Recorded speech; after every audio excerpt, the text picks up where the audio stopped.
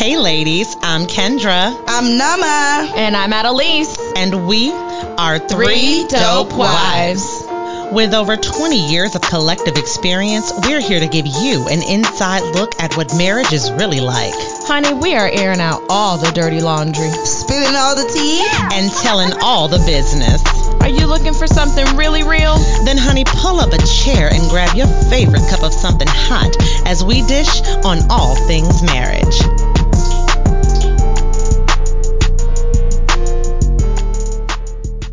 Welcome, our friends, to another episode of Three Dope Wives.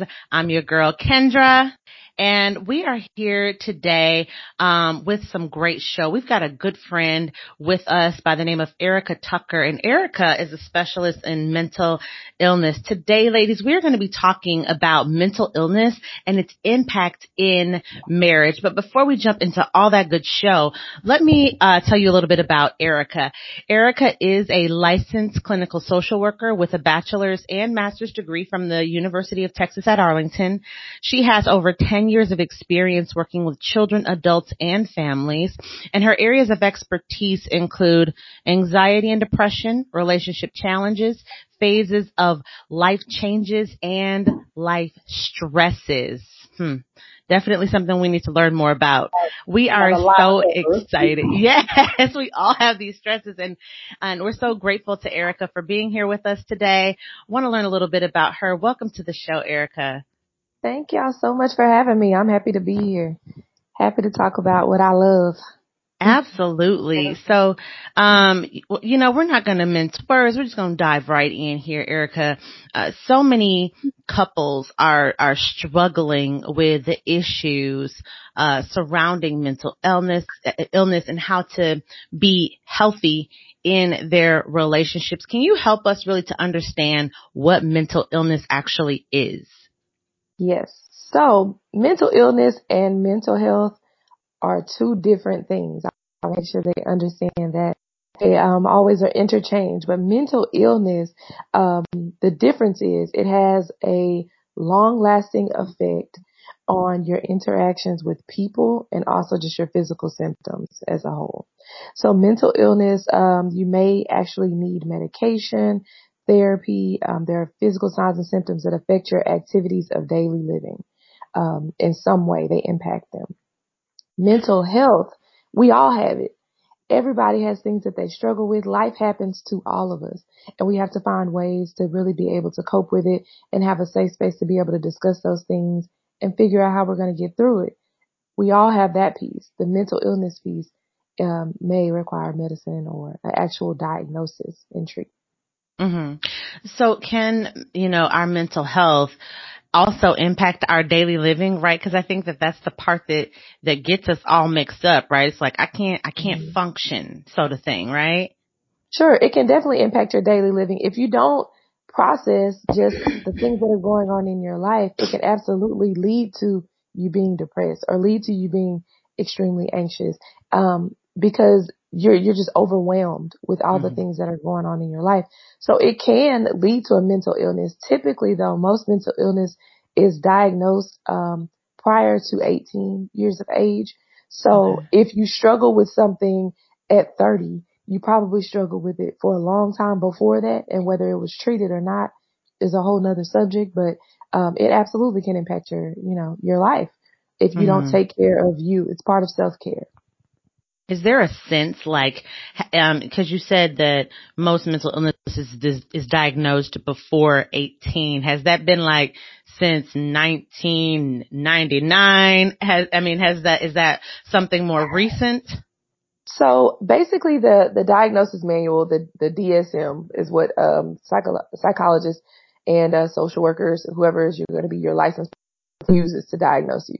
Since the beginning, they set a criteria of when these symptoms should show up, right? Mm-hmm. So it's highly unlikely that a person would get to over the age of 18 and never have experienced depression symptoms or anxiety symptoms in some form or fashion. Maybe it's worse if they're going through something at age 30, but they may have always felt like, they struggle with their self-esteem, or maybe they were bullied, or different things that have shown up. So the reason why they say that is because as you're going through life, once you hit the peak of like 18, you've pretty much experienced a lot of things that would have triggered some of those symptoms, where they can diagnose it. That's not to say it cannot be diagnosed after the fact, but most of the time when people hear diagnosis after the age of 18, they're like, oh, I've been dealing with that for years. Yeah. And I just didn't know what it was, you know. So is mental illness something that is innate or is it circumstantial? So that's a very, very good question. So mental illness basically, I'm not going to say it's innate, though it is a lot of linkage between mental illness and your family history. So if your grandparents, parents, if they struggle with mental illness, the chances are more likely for you to struggle with the same thing as an individual. But experience does bring out a lot of these different things. That kind of goes into like what some of the triggers are. So if you've had a traumatic event and the anniversary date of that traumatic event comes up, it can trigger you to fall into a depressive state, or watching the news, frightening news events, you know, even the pandemic that we're currently in, it's triggering a lot of things in people, depression to loneliness to just isolation, all of these different things, family friction, relationships, constant fighting, violence, all of these things can definitely trigger the mental illness. Erica, now that you mentioned like the pandemic and some of the things that could be triggering, have you just kind of like watching TV, doing your research, or even being, on the front lines of the and being telehealth, are you seeing an increase in all of that since the pandemic and since, we're home with our spouses and a lot of things could be triggering? Have you been seeing like an increase in all that? I have been extremely busy Really? these last few months, which I'm grateful for on one hand, but on the flip side, it does tell me that people are experiencing a lot. I'm seeing a lot of relationship issues because you're now in the house with your spouse 24/7. I'm seeing a lot of depression from singles who are in the house by themselves and struggling to connect with people where they are used to going out to do those types of things.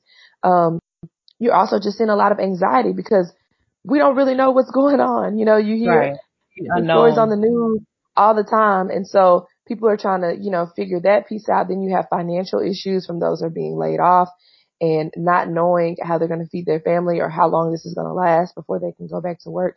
So all of those things are triggers. Every single thing I just listed is a trigger. That can put a person in a place where mentally they're just unstable and they're just not okay, because there's so many uncertainties with what's going on in our world. Their norm has been interrupted and it's difficult. Now, would you say all of that would fall under the mental health umbrella versus the mental illness umbrella? So it can fall under both. And let me tell you how it can. Okay. So mental health, it's affecting all of our mental health, whether we acknowledge it or not. Some of us just have better coping skills than others, right? But none of us know when this is going to end. It's impacted all of our lives, and just some of us are coping with it better than others. But we're still, you'd probably be lying to yourself if you said you weren't concerned with how does this change our way of life, right? And what does this look like for me? So it affects all of our mental health in that way. But let's say, for instance, a person who struggles with depression, they may have been perfectly fine until they lost their job. Now it has put them back in a depressive state. So what I'm also seeing is individuals who had kind of weaned themselves off of the medication, had some coping skills, doing great. Now this hits and now they're like, I probably really do need my anxiety medicine again. I really do need my depression medicine again. So those things is impacting their mental illness, because they had kind of gotten to a plateau where they were okay. And now they're not able to cope without their medication or something like that. Right. What about an increase in domestic violence? I had some post, I want to say it was like yesterday, the day before, and it was a bunch of pictures of all these women, these battered women. And what are some of the things that you've heard or that you've seen regarding that aspect? So I've heard the same thing you have, that there's been an increase in domestic violence as well as child abuse. And I attribute that to the fact that you're in the house together, right? Can't leave the house, so you're all there. The stressors have increased because now we're making parents not only do their jobs if they're working from home, but they're now teaching their children as well, responsible for teaching. And then, if you have toddlers who were used to going to daycare, you're trying to keep them, you're not even necessarily teaching them, you're just trying to, keep them in one spot long enough where you can get your work done. And so you add all of these things, like I said, on top of if somebody has lost a job, it's a financial issue. So these stressors and people not knowing how to handle those stressors are leading to more fights, more arguments, and abuse of children and domestic violence, just because you can't go anywhere, like when a person might have left, where are you going to go? So these types of things is definitely, you're seeing an increase because we're in the house together. Oh, I was going to say, it sounds like that's more attributed to like stress and mental health than it actually is mental illness, right? It's a person's ability to deal with the stresses that they are encountering within their environment versus mental illness, unless it's triggering something that was already there. Is that a right understanding? Yes, absolutely. So, now that I think about what Adelie just said and what you just said, Erica, a lot of people don't have this escape anymore to, go to work, or, the kids don't have that escape to go to daycare and so a lot of parents are struggling with trying to combine all these things. So I guess my question to you is going to be like, what kind of support can you provide to the spouse that is going through that? So for example, say I have my toddler and my husband is home with me and I'm struggling with just trying to coordinate my toddler. I'm trying to turn in my deadline, trying to meet my deadlines, and I'm getting so stressed. What kind of support can my husband give to me, and what kind of support can I give to my husband? That's a good question. So what people are having to do in this season, and what I'm encouraging a lot of people to do, is develop a schedule.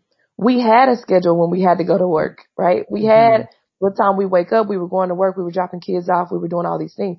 Now we don't have a lot of those things to do, but we still need a schedule. The schedule not only helps the kids because kids thrive in a place of structure, right?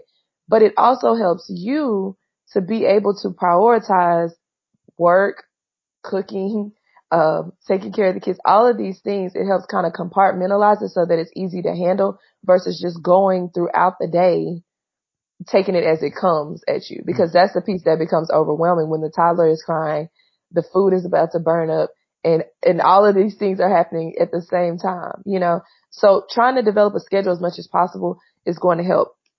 Also, when it comes to supporting a spouse, if we're talking about supporting a spouse that has mental illness, the biggest thing we can do is educate ourselves and make sure that we understand what that mental illness is, what it can look like, and also how this current state that we're in can impact that, right? So if I know I have a spouse that has been diagnosed with clinical depression and they're on medication because of it, for one, I'm going to be wanting to make sure, can they have access to their therapy like they used to? Maybe they were going to therapy once a week. Is their therapist offering online counseling or any suggestions that they can be using, during this time, and so they can get back to their norm? So education is the biggest piece. And then making sure that you're not becoming their therapist, right? So if that means I need to take the kids for an hour so that you can go sit in the car and talk to your therapist, we need to make that a part of our schedule, because I can't be the person for you to process with and be your wife at the same time. That's two different roles that you shouldn't play. Just be the support for them to go to the therapist, meaning providing space for them to do that, but not the person that they're expecting to listen and help them process through all of the things that they may be experiencing. And then finally, just practice self-care. In that schedule, you have to practice self-care. And by self-care, I mean each person needs at least 2 hours a week by themselves. Now, that looks different because we're all in the house, but that 2 hours may look like, when I go to the grocery store to pick up my groceries, I'm going to stop by the park and I'm going to sit out there, by myself for an hour before I grab the groceries, just so I can have some space away from the house. Or if another spouse is, maybe you take the kids outside for an hour and I'm going to be in the house, just to have that space. So you have to figure out what that looks like for you and your family. But that's the biggest piece, because we have to get some space away to clear our heads, because we're together so much. Yeah, because sometimes I'll be wanting to, knock my husband across with the pot or something, but I'll be like, don't be the domestic abuse now. No. And you need to go, and you need to take this little boy with you, because I'm about to my casket's about to literally explode. Sure. So go ahead. I was gonna ask a question. Kind of touching on being that we are spending so much time at home, what if we notice things in our spouse that were never really prevalent before? I mean, it could be anything from depression, or even just noticing small little triggers, and they were small triggers, or what we thought were small triggers are now big triggers. So what if we like kind of start noticing like a trend of something that could possibly be a mental illness and not a mental health? How do we get and support our spouse into possibly seeking counseling? Sure. Like, what are I guess, because I don't want to, some people like to tiptoe around that, or some people are scared to even be like, I think this might be really concerning issue. You might want to look into a counselor, because their spouse might get defensive, or like, ain't nothing wrong with me. You know what I mean? So it can kind of create like a feud there. Mm-hmm. So what are some ways that you think that we can encourage that, if that were the situation? Well, the biggest way is going to be to make sure that you have kind of examples of when this person has been this way, right? So like some warning signs of mental illness, when you have like long lasting sadness or irritability, right? Like long lasting. Now, what does long look like? I would say 14 days or more. Completely sad, completely in a row. And that's the thing. You also have to consider what happened those days. If something happened on day 1 and you're still sad to the point on day 14 where you just don't want to do what you normally do, you don't want to get up and do your work, you're just in the bed, that's something to really notice. Also just extremely high and low moods. When somebody swings from a 10 to a 1 within 20 minutes, that's a major shift, right? Because we all get upset. Anger is normal. Happiness is normal. But when we're shifting from one to the other extremely quickly, something to pay attention to, like withdrawal from social settings, like they want to stay in the bed, they don't want to get out, those types of things, all something to notice. And so how do you push that stuff, or bring it to their attention to where they're wanting to go to counseling? You may just say something like, I noticed that you've been like, and I'm not sure if you want to think about it. I'm not sure if it's something that you want to discuss, but I want you to feel safe to talk to somebody, because I just noticed these things with you. A lot of people look at going to a therapist like, something's wrong with me. But sometimes you just need somebody to talk to, because if you talk to your spouse, it's going to turn into something else. Like, I can't just say this thing and it be just that. It's going to be like, well, why? And, all these other things. Snowball out of effect. Yeah. Correct. So going to that therapist first is going to help you be able to come back and communicate that to your spouse. I want to touch on that just a little bit, because I feel like this is kind of a theme, this thing you said earlier about not becoming your spouse's therapist, right? It seems to me that we have this feeling like you are supposed to be your spouse's everything, right? Like, no, but we're supposed to be best friends. And of course you can talk to me and tell me anything. But I literally found myself telling my own husband, no, I am not the one to talk to. There was something he wanted to talk about, and I was like, oh, no. Time out, back up, rewind. You just go talk to somebody else about that. I'm not the one to talk to about that. But but for those of us that don't have that level of, I want to say, awareness, and you're wanting to be in the thick of it, how do you get yourself out of this mindset of I need to be everything, and start, diagnosing and sitting down with the pad and pen and really sort of getting in that trench with your spouse? Well, first of all, we have to really understand that we cannot be responsible for being another person's everything. That's way too much responsibility for any person to try to fulfill. And so we also have to play on our strengths and our weaknesses, right? So like if as a couple you struggled financially, right? Let's just say one person really struggled with finances, and the two of you didn't know how to get your finances back on track. You probably would consult an expert in finances to give you advice on how to fix your finances, right? We do it all the time. We consult, fitness people or nutrition or trainers because we want to learn how to get in shape. So for whatever reason, there is like a block when it comes to consulting other people in terms of how we think and how we act and how we cope with things. And that's the stigma that we really have to address, making sure that as a spouse, I don't always have the answer to your problems, and your problems spill over into other areas where I cannot always present a non-biased opinion because because I'm looking out for myself in turn. Like whatever I tell you is going to affect me. And that's probably why I don't need to be involved, because I'm not going to be able to give non-biased opinion about anything because I'm thinking of myself in the midst of you telling me about your stuff, right? So going to the therapist is going to help you have a space just for you. And that person can help you process how to interact with your spouse and how to share that with your spouse in the parts of that, you know, may affect them. But ultimately, we just have to get out of the habit of trying to be everything for everybody, including our spouses, because there are some areas we just don't know. You know what I'm saying? Like we're human, and we tend to, you know, we probably went to school for something specific and we're good at certain things. And the things that we are not, there's nothing wrong with getting help. And like I say, we do that in other areas of our lives all the time. We just need to do that in terms of our thinking and coping skills as well. So you said something, there's things that we just don't know, right? So let's just say we're inspiring wives, right? And we're in the process of getting to know our soon to be spouse or someone that we're dating, right? So what are some, I guess, key questions that we can like ask when we're learning about our spouse and the history and if they bring trauma? And I mean, even if you can, like, please even just touch on what exactly is trauma and what that looks like for anyone. Okay. So we have trauma, just by definition, is just a deeply distressing or disturbing experience. That's it.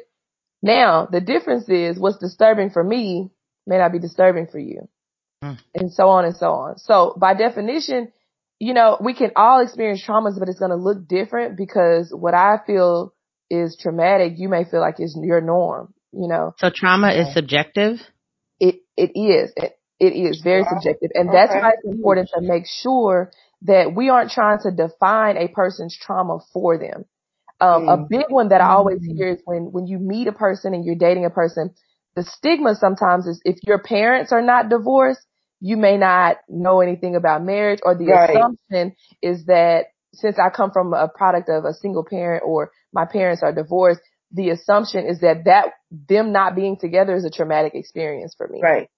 But I can't define that for them. For them, it may not have been traumatic at all. Their parents may have been great co-parents. Everybody got along, and there's not a problem with that. But just because they're not together doesn't mean that it's trauma, but it could. So with that being said, you know, you have acute trauma, which is like one thing happened, a single incident happened, and trauma results from that thing happening one time, right? Somebody passed away. I got in a car accident. It happened one time, and now I have traumatic effects from that.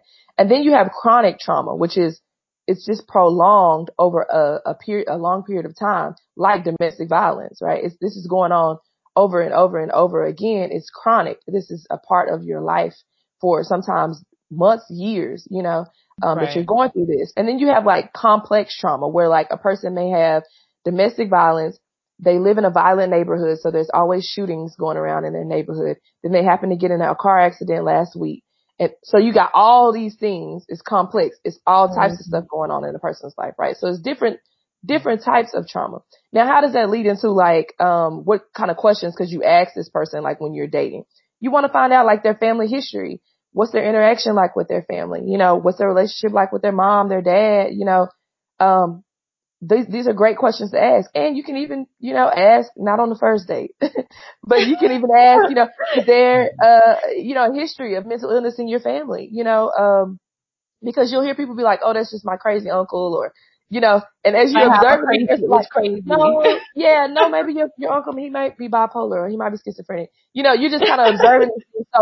So, you know, you're talking about family history. That's a big thing. and you want to talk about, if there's anything that's traumatic that happened to them in their life. You know, a telltale sign sometimes is where they grew up, the part of town they grew up, what goes on in that part of town, you know, and how they handled it, right? Did they ever process it, or did they just kind of, hey, that's just the way it is and move on, you know, cause that's the thing. Sometimes they're experiencing, they never really talk to anybody about these things, you know, molestation or just all types of things that people may have gone through in their childhood that the family and them might have just blown off, and, you know, you just grow up and you just forget about it. But you think you do, but you really don't. And there's a term for that, right? It's ACEs, isn't it?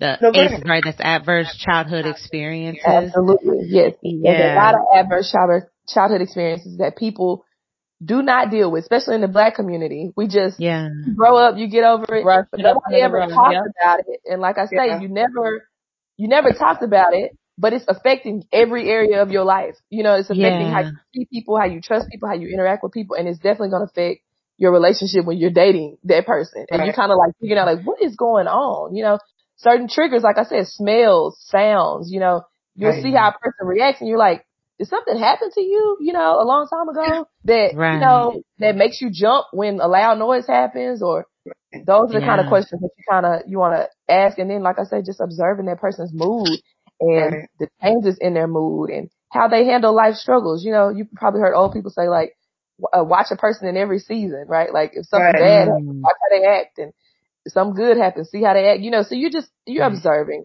But mainly family history, family of origin, how they grew up.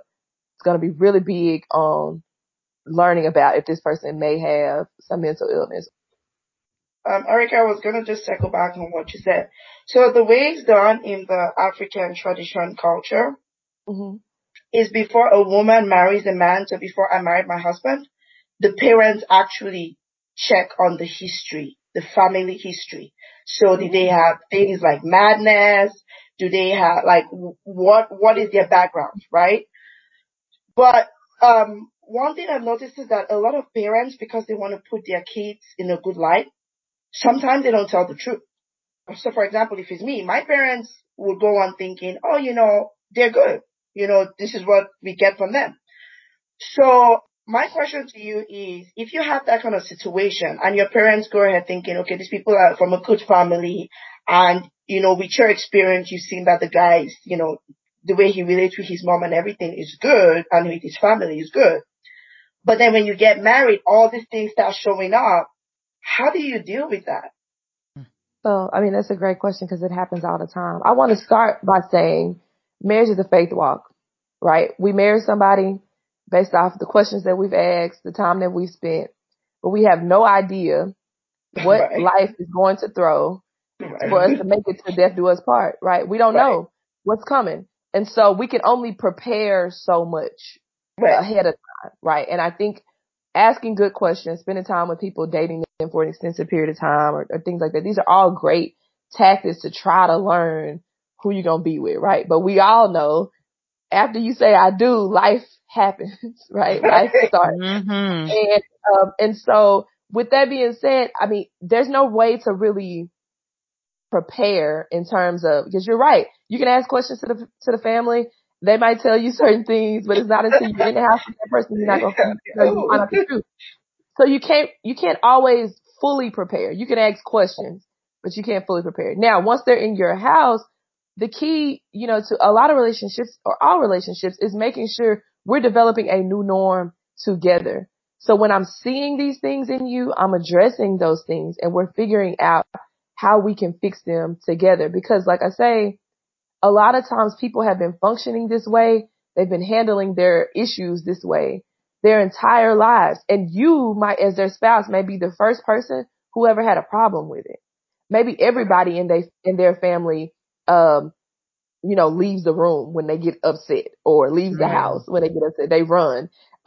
Maybe everybody in their house does not talk, you know, about issues. So that's, I'm just saying, like, for them, from their perspective, it could be, I've been doing this my whole life and it's never been an issue. Why is it an issue for you? Right? And so you're the anomaly. Exactly. So then they try to make it like you're the only person in the world who has this issue. But regardless of you being the only person in the world, we're in this relationship together. We got to figure out how to fix it together. Now you have to do that, by compromise, because you have to understand if they've been acting like this their whole life, they're not going to come on your side instantly, right? But maybe we can meet in the middle. So like for a person that is a runner, right? Like they don't want to talk about it. They just gonna act like it didn't happen and gonna go on about their day. Maybe implementing a rule that I'm gonna give you your space to process it, but within 48 hours, we have to talk about it, right? Because that's a compromise. I'm gonna give you your space. You got 47 hours to go do what you do. Right? But on hour 48, now you got to meet me on my side, which is talk about it, So you're figuring out these personalities and you're figuring out like, how do we come to the middle? Because, if you, like I say, 25 years, 30 years when you get married, if you're 30 years old, this is a long time. You've been functioning this way and it's going to take work. Relationships are work, taking classes, taking, marriage retreats, all of these things, like you're constantly pouring into your marriage to get better. And so you have to do the work, hopefully, regardless of what the issue is, you're both willing to do the work, figure out how do we prevent this big, huge problem from continuing. We should be getting better in our communication where it used to take us 2 weeks. Now we down to 2 days before, you know what I'm saying? Like we should just be kind of getting better to where we're, progress. I always say progress, not perfection. Right. But we all have our things that, like I say, most of the time we learn it from our family. Because if you look at your spouse, you probably can say, yep, his mama does that. Yeah. His daddy does that. Right. It doesn't take long to make. It's true. The apple doesn't fall far from the tree. Look, I mean, like, it does not. Exactly. And like I say, that was their norm. So they got to break that cycle. They got to do something new. Cause that norm don't work for this wife. It worked for your mama. It didn't work for you. We even see it in our kids sometimes where like our kids are growing up and we're like, wait, like she act just like my granny or she act just like my mom or she act just like me or like me, my son. Yeah. Like my son, I'm just like, ooh, child, like you got a mix of both of us. So I'm gonna just pray for you. Bless you. That is so good. I want to touch though on the trauma. If I can go back a little bit, because this is the thing, when you talk about dealing with helping your spouse get over whatever that issue is, for those that are less empathetic, and I'm less empathetic. I struggle with being empathetic in general. It's a constant work in progress. But how do you, because I came from like a background where, single parent home, woman led, you dust yourself off and you move on, right? You cry in your corner, you come out ready to face the world and you deal, right? So I find myself guilty in trivializing or spiritualizing the issue, right? So like, oh, no. We just need to go to the throne. We're just going to pray and we're just going to let the Lord deal with that. And then it'll be, we're going to stand on these scriptures. You're going to be okay. Or, it really ain't that big a deal. If you look at it like I'm looking at it, you will be fine, kind of thing. And so how do we come out of that sort of cycle when you do genuinely lack empathy, but you have a spouse that really needs some TLC in certain areas where mental health is concerned? Mm-hmm. So mainly what you want to do is make sure you're allowing that person to feel however they feel and letting them know it's okay.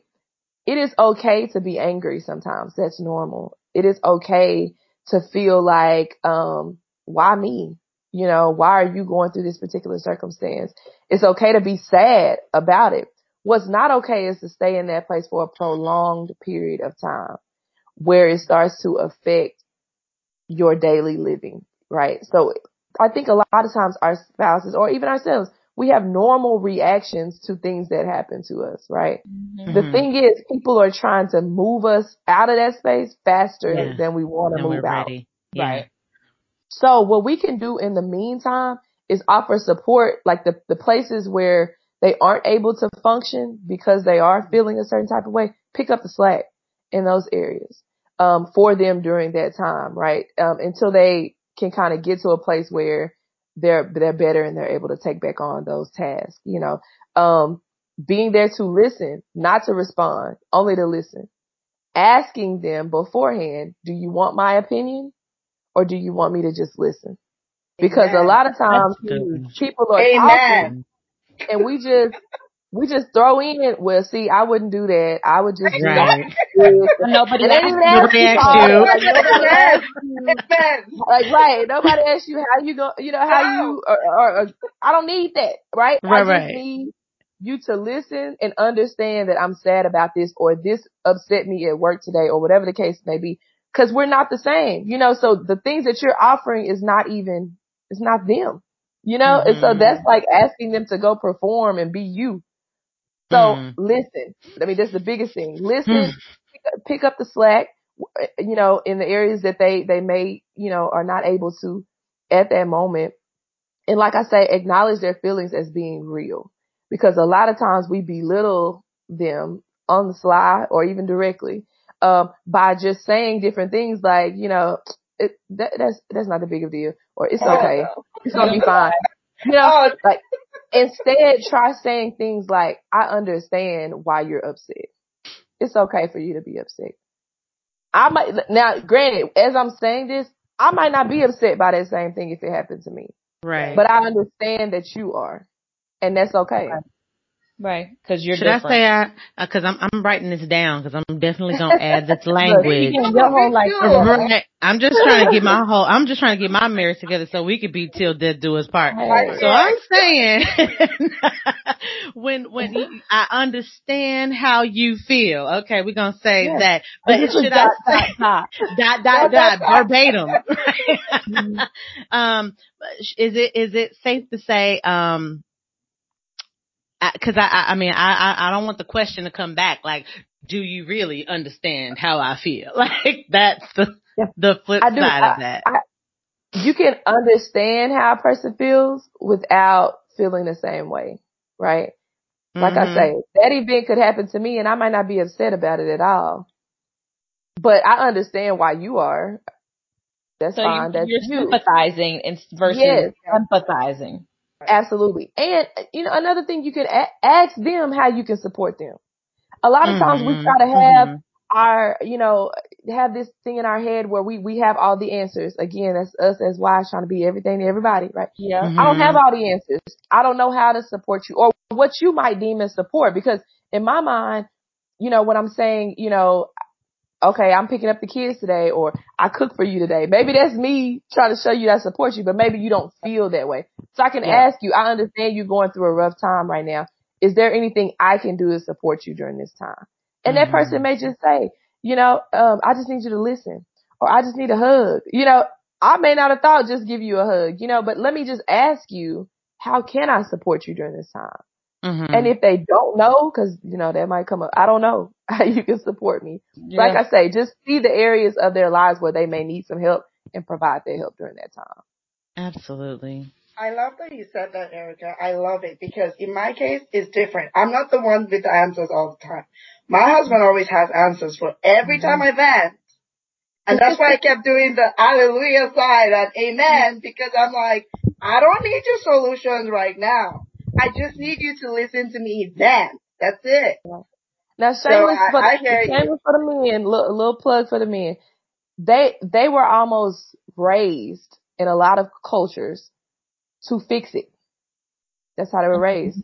Right. They need to fix the problem all the time. They struggle with realizing when this is the time to fix it and when this is the time to listen. So it may take verbal communication ahead of time to say, hey, I just need you to listen. Because if not, they're trained to hear a problem, find a solution. Right. That's how they're trained, and so it's not always like intentional. It's just they didn't know, oh, this is one of those times I'm supposed to listen, not fix it, like, so you got to like give them a little reminder sometimes. Erica, I kind of want to shift gears a little bit. I think we kind of touched on it a little bit before, but what about like gender roles and the male ego is really, and I guess it can be for females too. But I feel like females are more open to seeking help or realizing that they need help versus males. So how prevalent is the male ego where the need for mental health assistance is concerned? It's huge. Men are up against a lot of battles that we did not create. We're just dealing with. I mean, I'll just tell you, like, historically, when it comes to this whole psychotherapy idea, historically, psychotherapy was created by men to understand women.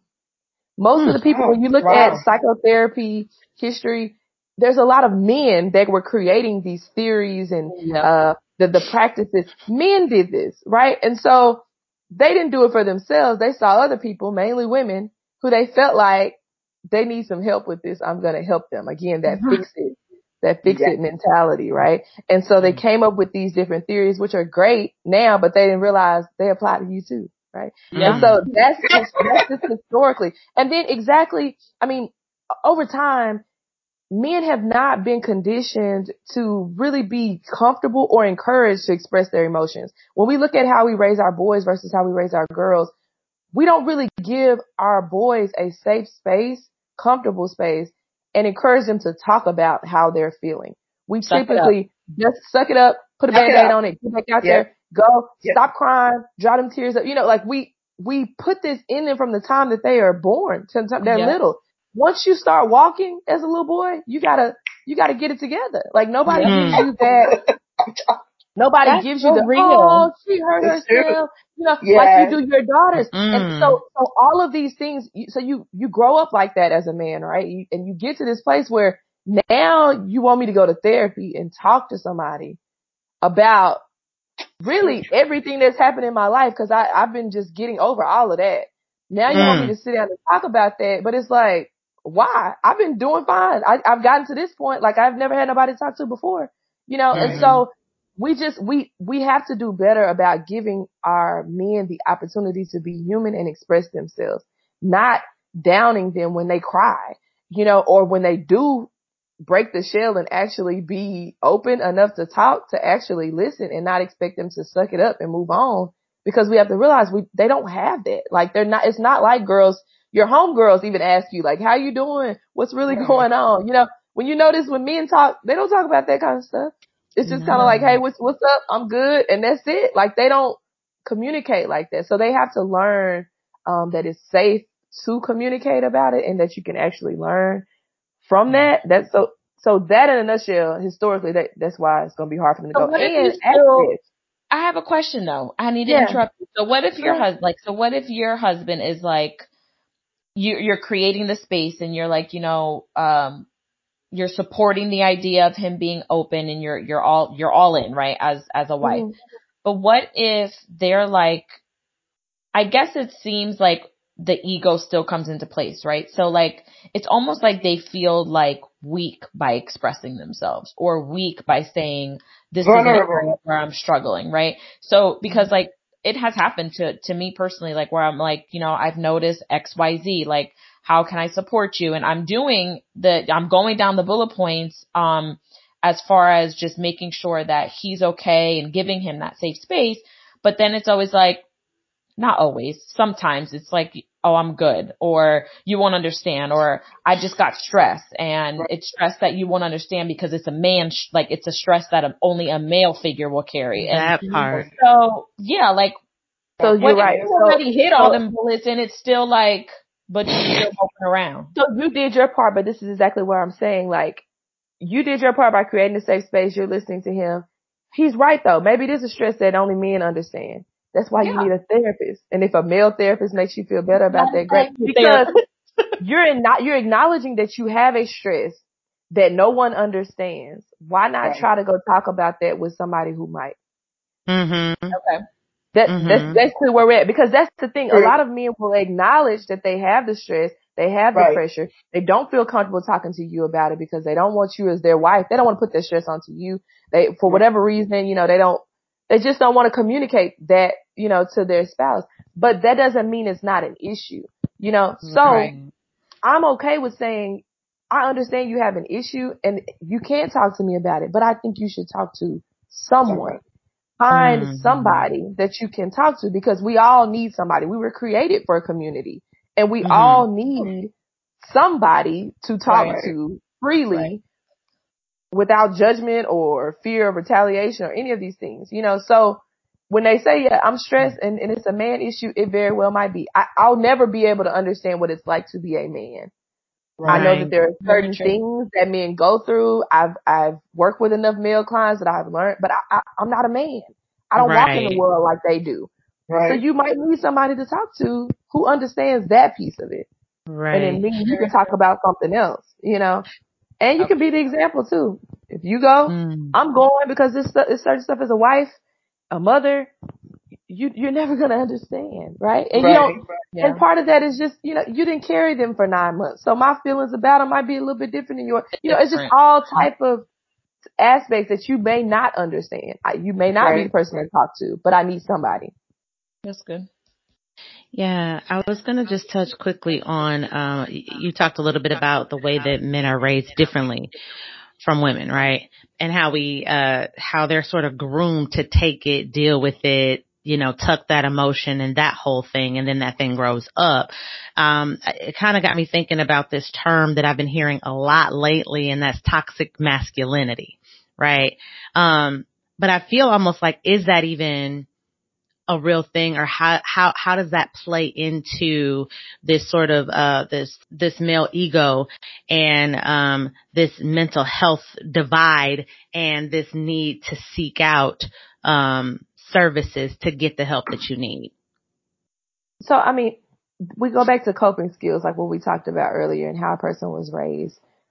If a man was put in that type of position where they could not talk about their feelings, they had to get over it, it absolutely can become toxic in the way that they handle it. The coping skill is toxic. The interaction with other people is toxic.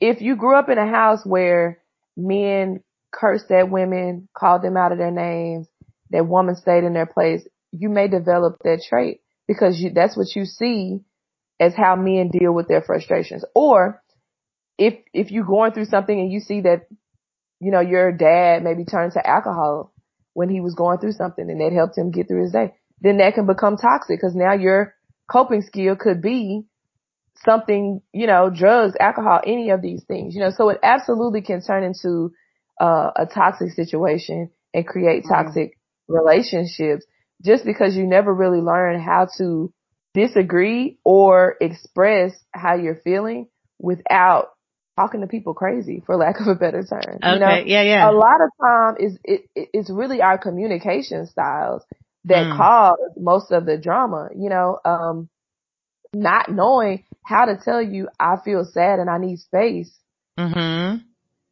Instead, I just yell at you and curse at you and then I make you leave, right? And then I get my space, so just not knowing how to develop those skills. And like I say, a lot of times we're carrying past trauma. Our parents parented us from a place of trauma that was never addressed. And that's the way they handled us. And we feel like since they handled us that way, I'm going to handle my kids this way. And it just keeps going. It's a cycle, that somebody has to say there has to be a better way of functioning. We've just gotten so used to functioning in dysfunction that we don't stop to think there could be a better way of doing this. I know I've been doing it this way my whole life. Yeah. But there could be a better way that may get better results, from the people that I interact with. So you're right, that masculine piece, because they haven't had that avenue and they have this ego that they can fix it and they're going to be all right and they don't need anybody and they got it on their own. All of that creates that toxic interaction with people who are trying to be there for them and trying to fill that role. They don't allow you to. It's almost like they have a gate around their hearts and minds that everybody has to stay outside of. And probably because we can probably almost always link that back to they let somebody in that box before. Yeah. And it was traumatic. Yeah. And they never deal with it. And so they just put the box back up and said, nobody's ever getting in again. I'm only going to let them get so far. And their wives can get so far, but it's still a small piece they're reserving for themselves because they don't trust anybody with that, but they got to go back and figure out where it started before they can fully try to, disseminate that box and get rid of it. That's goodness. That's beautiful. This is some rich information. I want to just Yeah. make sure, I mean, cause I feel like we can go on and on and on. I mean, there's just so many different, avenues and facets when it comes down to mental illness. And there's just so much that we don't know, right?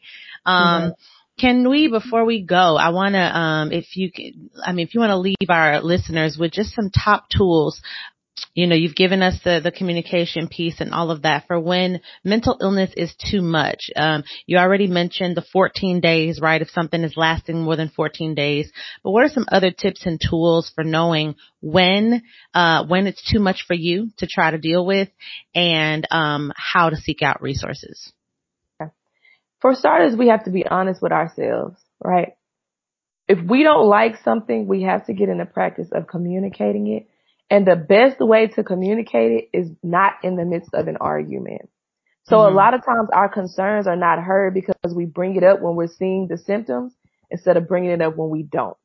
You have more success when you wait until they're not mad. Wait until they're not in the bed and have these conversations about, you know, this is what I've seen. I'm really concerned for you.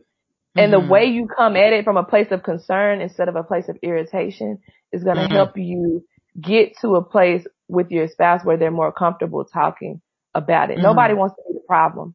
Nobody wants to be the one that has the issues, but we all have them. And so it's just a way that a person handles us and talks to us to help us understand there's something bigger going on here. I don't know how to support you, but perhaps a therapist or somebody could help you kind of decipher what is going on and come back with a plan that we can do together.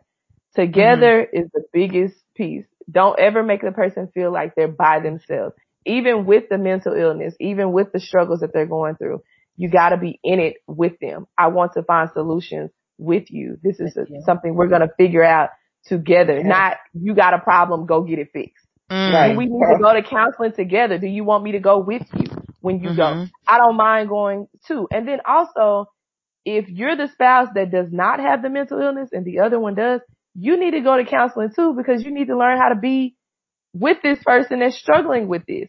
And you're going to need an outlet to talk about the stuff that irritates you. You're going to need an outlet to do that in without doing that to them because you can't play both sides. So y'all both need to be in individual counseling and you may need to go to couples counseling together just so that you have a mediator to help talk about all the things. But the biggest piece, let them know you are in it with them. It's not just you on the island with your problem by yourself that you got to go fix. I'm in it with you and we're going to figure out how to work through it together. That just leads me to say everybody needs a therapist. Everyone. And I'm going to give you 5 reasons why everybody needs a therapist. For one, they provide that objective view of whatever it is that you're trying to work through. They don't have any personal interest in it. They're just giving you an objective view of what's going on and what are you struggling with. Then the second thing, they can help you get rid of that pile up of stress that you might not even realize you have. Like I say, we're used to functioning in dysfunction and we don't always even realize it's there, but they can help you get rid of that pile. The third thing, they can help you learn new healthy coping mechanisms. We all got to cope with something. How we do it, we got to make sure that we're doing it in a healthy way so that it's not perpetuating this cycle of issues in our lives and in our families' lives. And the fourth thing, they can help you understand your mind and your thoughts and get to the root of them because that's a lot of times we don't understand where the thought came from. And so we don't have less chance of fixing it in the future because we don't even know where it came from or why we might feel that way. They can help you connect those dots. And finally, therapy is me time. That is your time to go and be you and be free and have the freedom to speak about whatever it is you want to speak about without that judgment or harsh reactions or any of that. Like you can just go and be free. Most people describe leaving therapy like a weight lifted off their shoulders because they've been able to just let it all out. Right. And so we all need therapy. And that's mainly what I want to share. You know, make sure you find somebody. Just like you go to the doctor once a year, go at least once a year. At least. Erica, if our listeners are hearing you and they go, you know what, I think I like this Erica Tucker. I think I want to get in touch with her.